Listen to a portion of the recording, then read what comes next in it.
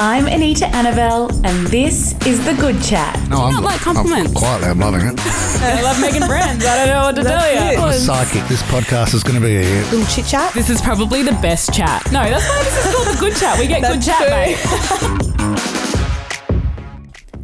Hello, and welcome to another episode of The Good Chat. I'm Anita Anabel, and I'm here with today's episode and very special guest, Michelle Bridges.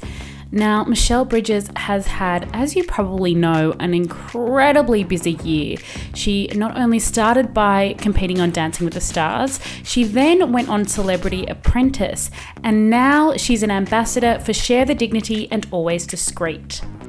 We chatted about the causes that are really close to her heart, as well as The Biggest Loser and whether it would be a good show to have on in 2021. Spoiler alert, we don't think so.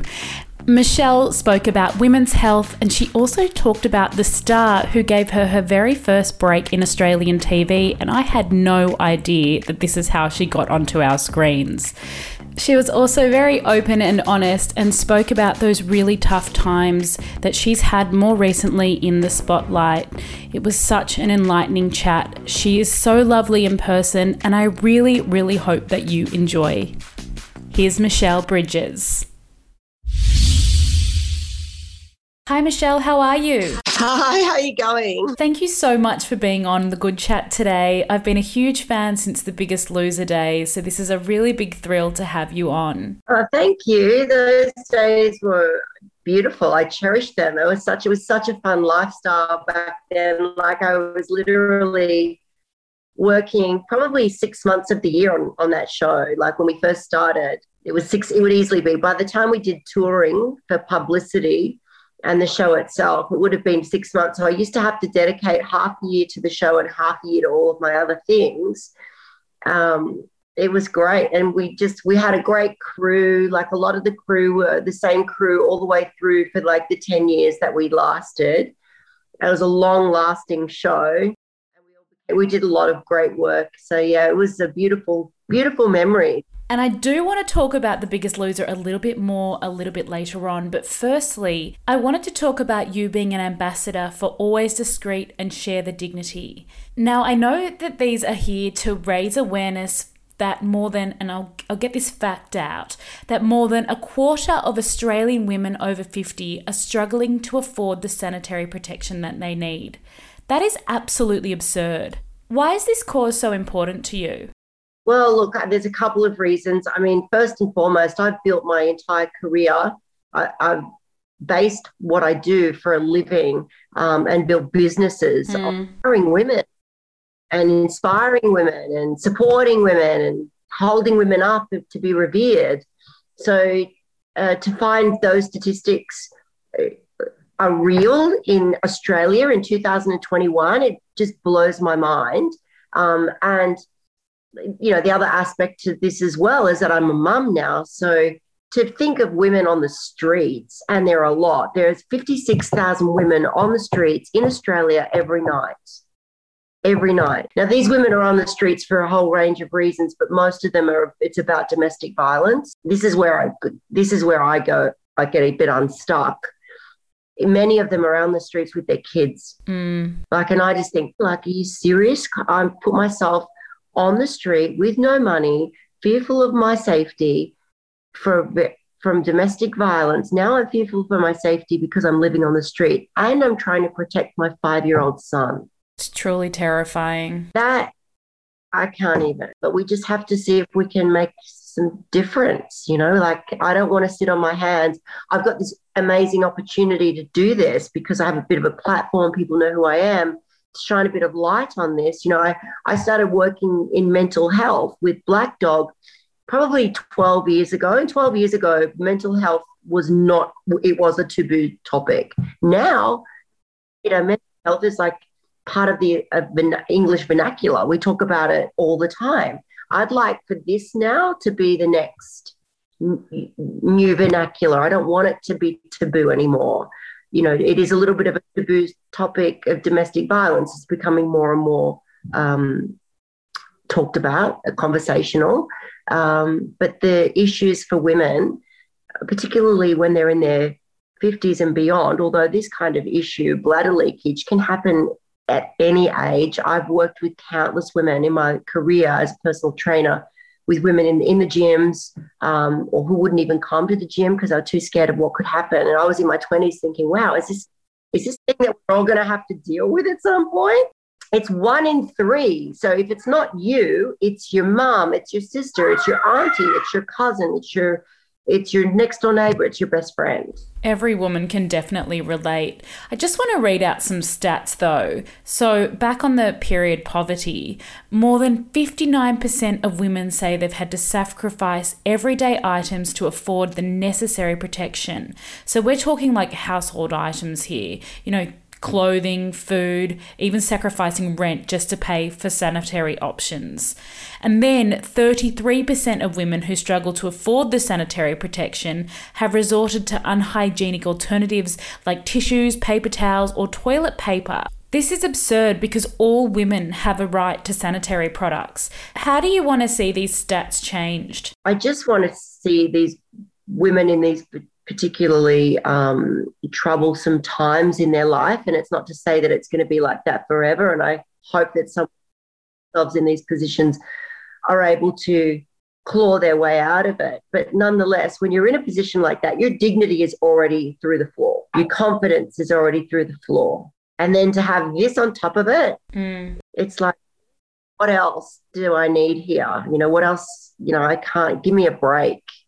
So that's really it's about doing one small thing. If we can help women with their own personal hygiene when they're in a situation where they've got no money, they've got no home, they've got children to protect, they're maybe living in a women's shelter, can we give them some dignity, at least this? I really loved what you said about using your platform for good, because you're almost giving a voice to those who can't give themselves a voice. And I think that's so important in this day and age. If you have a platform, that you use it for good.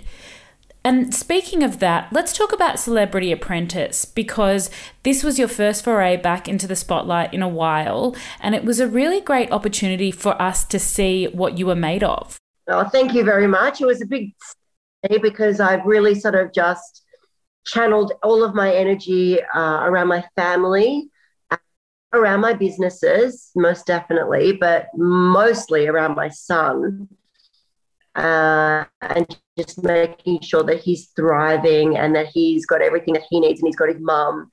That's really important to me. So to kind of get pulled out of that, to go on this crazy old winner television show, it took a little bit of convincing, but not too much convincing once I realised that I was able to potentially shine a light on the women's community shelters, who I was doing work for and still do work for them as well, and potentially raise money and maybe just have a bit of fun, because my life has been fairly full-on serious for the last couple of years and just, very focused.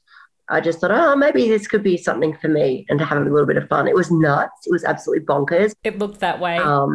And I had a lot of support to help me get to that place. Just getting onto the set the first day took 3 months of military precision, trying to figure out all the parts of my life. And I'm sure it was the same for everybody else. But it does make things trickier when you're the sole carer. It's just all down to you. I don't have family that live. So it took us a bit to get that over the line, but I did it. And then I experienced a really good, fun time and met some wonderful people and still have good friendships from that show, really good friendships. I truly loved the camaraderie that came out of this season. It was so great to watch and great television. What was the most challenging thing about being on the show? And did you buy into all that crazy drama that was happening on and off screen? I mean, there was a few challenging things on that show. There was the big hours. We were all under the pump. We would be kind of getting to set by maybe 5 or 5:30 a.m., which meant, you're setting your alarm for maybe 4 or 4:30. And then we would be there some nights till 11. Some days were a little bit easier, but the hours were pretty grueling. And I think the other challenging thing is once you were in your groups, it was that day one, you were given the task and you'd be given it what they called a dossier, which was like this thick document of like maybe 30 pages, full on text of like all the rules, regulations, the guidelines, the parameters, what could be done, what couldn't be done, what had to be done. And it was designed to trip you up. It was designed to have you go, ooh, and make mistakes. That I found was probably the most stressful, was that first day of going, oh my God. And somehow I was always tasked in my group to go through the dossier, because I was always like, fine tooth comb, fine tooth comb, fine tooth comb. So because it would stress me out. So they could see that I was like going through it. So, distinctly, I always ended up with it. I was like, I don't want it. It's I get will to live. It's like an hour of my life that I'm never going to get back. I mean, it's so great. I think watching you guys all, celebrities being so vulnerable and raising money for these charities that are just so close to your heart. It's so wonderful to watch. Yeah, I mean, that's the first and foremost, is we're there to raise money and we're going to fight for that. We're going to fight hard for that. There's also, whether anybody admits it or not, there's a little bit of ego on the line too. Seem to like, hey, I've got my own businesses. I run companies. I do all these things. I don't want to be like, oh, Michelle's a bit of a dud, isn't she? I think all of us kind of show our chops and, what worth we have. Outside of that, it's also a reality television show, and drama, speaks volumes. I don't really know how much of it is really real, but it is really interesting to see you all in this way, because usually we see such a polished version, and this, I guess, is just showing that you're all human. Yeah, we're not as poised and put together. Yeah. Sometimes it was tears of laughter, but sometimes not so much. Well, this is obviously not your first rodeo on Australian television. I mean, since 2007, you've been on primetime television, particularly with The Biggest Loser. But I believe you were on TV before that. I started on Dance. I used to teach at a club called Hyde Park Club, owned by Kerri Packer at the time. I was in my 20s. And a lady by the name of Kerri Anne Kennerley used to come to my classes. So I had this idea about pitching concept of the health and fitness segment on her morning show. And I used to annoy her ad nauseum. Like, she was just like over me, because I would keep trying to pitch this idea. And then eventually she handed me over to her producers, and that took a little bit more negotiating, but we finally got it over the line. I did like this, she called it a 2-minute vignette or a 3-minute vignette, where I would go on and I'd talk about fitness and the best way to do a squat, the best way to do a push-up, the best way to do a crunch. And then she said the producers rang me one day. I was only just started and couldn't even believe I'd got it over the line. And they said, can you cook? And I'm like, sure. Oh my gosh. Oh, we want you to cook a meal on camera, live. I'm like, no worries. I hung up the phone and went, oh my God. I think that day, like 27 fillets of salmon until I perfected it. And I went on the next day and cooked salmon. So, I've been doing it even before Loser, but it was just because I had so much passion of being able to kind of, let everybody know about the benefits of health and fitness. Quick side note, I actually used to work at 54 Park Street, which is the old ACP building, which is that gym. Yes. I know exactly where that is. Yeah. I used to train at that gym. Yeah, it was great. Very personal. It's not so intimate and personal anymore, but it is so fancy and so fabulous. It's called Premier Gym. It's such a great place. That's when I met Kerri Anne, and that's when I went on and to do the little fitness stuff. But that was before Loser turned up. Actually, I'm really curious about your opinion on this. Due to the body positivity movement now, do you think that we'd be able to have a show like The Biggest Loser anymore? Question. I know that when we were coming to the end of it, I was starting to feel like we needed to change. We needed to, I hate this word, but it's so perfect. We needed to pivot in order to stay relevant. We were an old show. And 5 years ago, when it was the last episode or last season or thereabouts, in 10 years, everything changes. The vernacular changes. The environment changes. Yeah. Our headspace changes. I mean, God, technology changes so much in 10 years. And we were coming in off the back of a style which was built in America. So it had a very American vibe to it as well, even though it was all Australian people. So I was very clear that we needed to change. And in the end, I decided that I was done and they were going to do one more go. And they did, and it didn't work. It didn't even make it to the end of the season. They pulled it, which is such a shame because I love that show and I have so much great memories from it. If we were to do something like that today, it would have to be different. There's no question.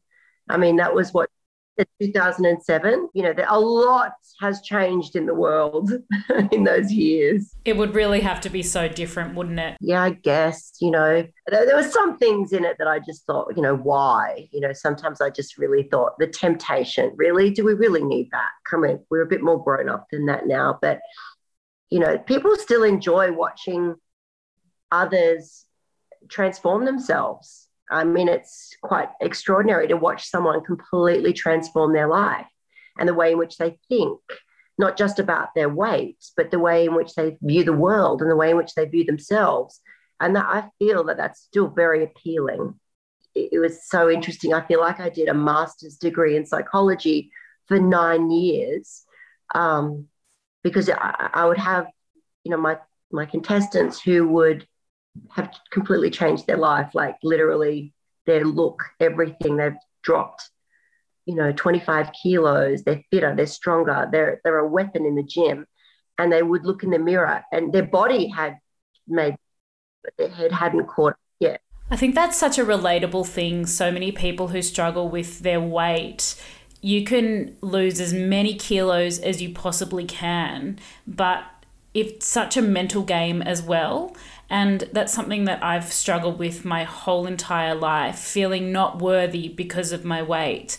And I guess that's probably the reason why you wanted to help people in this industry. And it really does prove that losing weight doesn't always equal happiness. Why did you start in this industry? Well, it started as a child. I fell in love with my sport. I just tried to play everything. I was good at some things and really crap at other things, but I loved it. I fell in love with the training. I fell in love with the competition. But what I realized at like the age of 8, 9, 10, that I was learning some really valuable life lessons. I got it. Like I got that I was learning stuff that was going to carry me through the rest of my life. Things like accountability, responsibility, resilience, taking it on the chin, how to be a team player, but also striving to be a star performer at the same time, how to win, how to lose, big lessons right there. And so I just loved sport for that. You know, it wasn't necessarily whether I was good at it. It was just, that's what I was getting out of it. And so when I moved to one of my final schools I was at, like the 6th school that I went to, I got there and there was a lot of kids that weren't participating in sport at all. So I pitched the concept to my my school mistress that I would teach fitness classes for sport to all the kids that weren't participating in sport. So she gave me the green light. And so I started teaching. I cleared out one of the classrooms and those kids could come and do like fitness. You know, I'd have my cassette recorder and I'd be dressed in my Jane Fonda outfit and I would teach them fitness in the view that I thought, well, if they're not going to play sport, maybe I can still give them that vibe that I get from exercise, from sport like this. I really had no idea what I was doing, but I thought I was awesome. So I went down to the local squash courts after about a couple of months of doing the owner. I teach fitness classes and I can fill that squash court that's always empty. And so he gave me a job as a 14-year-old to teach fitness classes, completely untrained, completely uninsured. Like you'd never get away with it now. And that's how I started. Quick question though, how come you went to 6 different schools? Oh, my mum and my dad separated when I was young, and my mum, we just moved around because, you know, they separated. Then we moved because we went to live with my grandparents. Then we moved when we came back to Newcastle, which is where we were from, so it just happened that way. But unfortunately, what that meant was going to lots of different schools. And, I think part of my resilience is due to the fact that I did go to so many schools. And of course, when you're a new kid on the block, you're an easy target for bullying. So there was a lot of that going on for me. But again, why I kind of leaned into my sport, because it was the one place that I could shine and be myself. And again, that's the whole reason why I thought these kids are missing out. Like, they need to get it. Honestly, I would love to see you teaching these kids at the age of 14, using like a cassette player and being completely untrained. It was wild. That's where I started. I haven't stopped. I would buy records, and then I would record the record. I don't even know how I did it, but I would record the song onto my blank cassette. So I had all my favorite songs on my cassettes, and then I'd take my little Walkman down, and that's that. People don't even know what cassettes are these days. No, I do. I swear. I know what a cassette is. I used to have this like little Fisher and Paykel, a little brown one, and I used to love that thing. Honestly, it's such a cool story. I had no idea. What a great way to start your career. Just kind of snowballed from there, really. Like, I had lots of normal jobs, as my mum would say, working in different situations like a bank and so on, but I always had my fitness going on in the background, and I was like, I want to do this for real. Like, I want to do this as my job, and that's kind of how I pushed into it, I suppose. Now, I want to talk about your son Axel. He's 5 years old. What do you learn from being his mum? I've learned to be much more vulnerable. I know, I can cry like that. Whereas before I had a lot more poise about myself. I could hold it together better. I've become just heaps more vulnerable and empathetic. Although I was empathetic before, I don't know, it just up 100%, because you immediately keep going, I know how that must feel. Like, I'm a mother, that was your son, or that was your daughter, my God, so you just instantly, the vulnerability side of you just amps up, and the compassion side of you amps up so much. I have no idea what I'm doing. I think every mother says that, or at least I'm going to be open about it. Like, every day I think, am I doing this the right way? You don't know. You just make sure that you love them and you take care of them, and you become very much fiercely protective, like that dragon mother. But at the same time, try to give them enough room to stretch their wings and learn to grow. It's amazing being a mum. Like, I don't regret it at all. In fact, I wish I'd started earlier, but I'm just grateful that I did it when I did, which was quite late. I had him when I was 45. Yeah. So, I got lucky, and I'm very blessed. I'm sure there are a lot of people, myself included, who are at a certain age and they think, I'm never going to be able to have children. And then, to see someone like you have children at the age of 45, it does give a little bit of hope. And I know that there are so many people out there struggling to have children and to conceive, and everybody's story is so different. How did you handle the press at the time? But it's just there's just so much to it, like I remember being a bit naive and getting a lot of hate because of it. I remember saying, I maybe put it down maybe to the fact that I've always looked after myself. I've always had really good health, and I've taken care of myself. And I got blasted in the media for saying that. There's a lot of backlash of people that have said, look, I look after myself, I've done all of that too. So, and I get that. So I thought, okay, that was a naive thing to say, Michelle. Lesson learned. There's a lot to it, and if you're fortunate enough to fall, then great. Sometimes you need assistance. Great. I feel for all the women and men out there that are trying to fall pregnant and having trouble.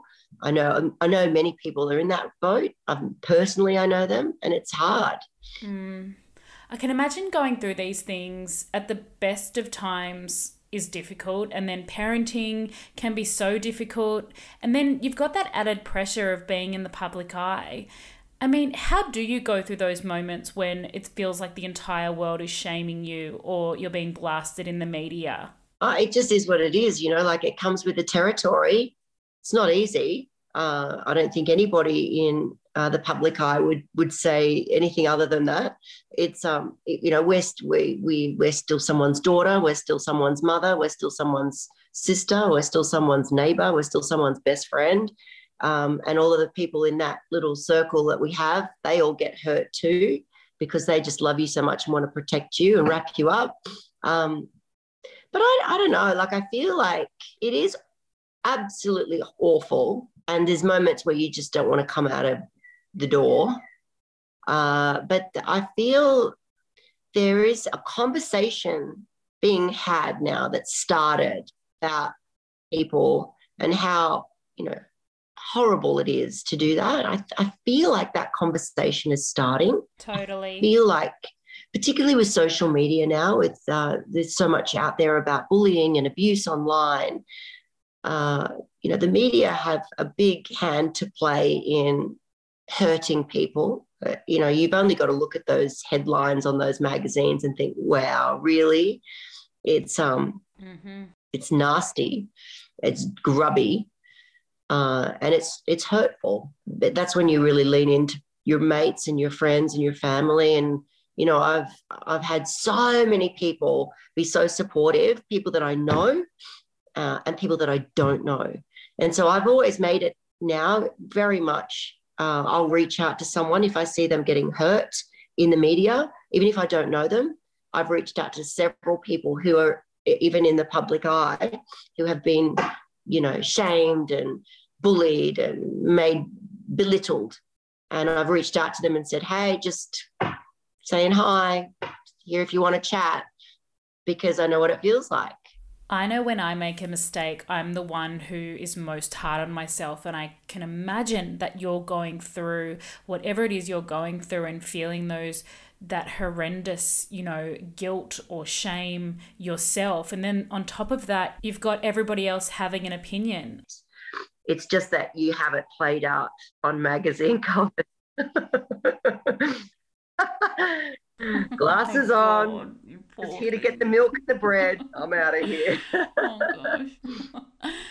And in saying that, I mean, what advice would you give to that Michelle going through that extraordinarily hard time in your life? It's just time. I had so many people say, time heals. And how many times I just wanted to, headbutt them. Say, shut up. But it's true. Time heals. And I think having that really close circle of friends and family who've got you back, and remembering what you've got to be grateful for. There's a lot to be grateful for. It's so true for anybody who's going through a really tough time. So moving forward, will we be seeing you on TV again anytime soon? You never know. Stand by for news. I mean, I would love to do something again. It is so much fun, and it's a medium that I really enjoy, and I never expected that I would enjoy it so much. When I started doing Morning for Kerri Anne, I thought, I don't know how I feel about this fronting. But I've always enjoyed it, and I've always had so much fun doing it and a lot of support. And it seems like I've been able to inspire a lot of people along the way. So, yeah, stay tuned. I really appreciate the time that you've taken to talk to me today and to share those very vulnerable experiences with me. It really means a lot. Thank you. You're welcome. An important message with our women's communities. Share the dignity and always discreet. I feel like it's such a worthy cause, and it's really something that we should be talking about more and more to get rid of it. Like, you would think in the year 2021 there's anything left taboo. I mean, haven't we talked about everything? Such a worthy cause. And guys, if you want to know anything else about Share the Dignity and Always Discreet, the information will be in the show notes. Michelle, thank you so much. Honestly, it has been such a pleasure. Awesome. Thank you. On next week's episode, I chat to influencer Holly Lee Lu. And if you don't believe in besties at first sight, you haven't heard Holly and I meet for the very first time. Holly and I discuss what it really means to be an influencer, why she hates when people ask her what she does all day, and why we absolutely will be watching Netflix's new show when it comes out, Byron Bayes. It is such a fun listen. Then, during a bonus episode, I chat to Simon Cohen, star of Amazon Prime's hottest new reality show, Lux Listing Sydney. I've had a chance to sneak a preview of the new series, and I gotta say, it's not one to be missed. And if you like this chat, you can rate, follow, and review, and follow me on Instagram at Anita Anabel _ and at The Good Chat Pod. See you next week.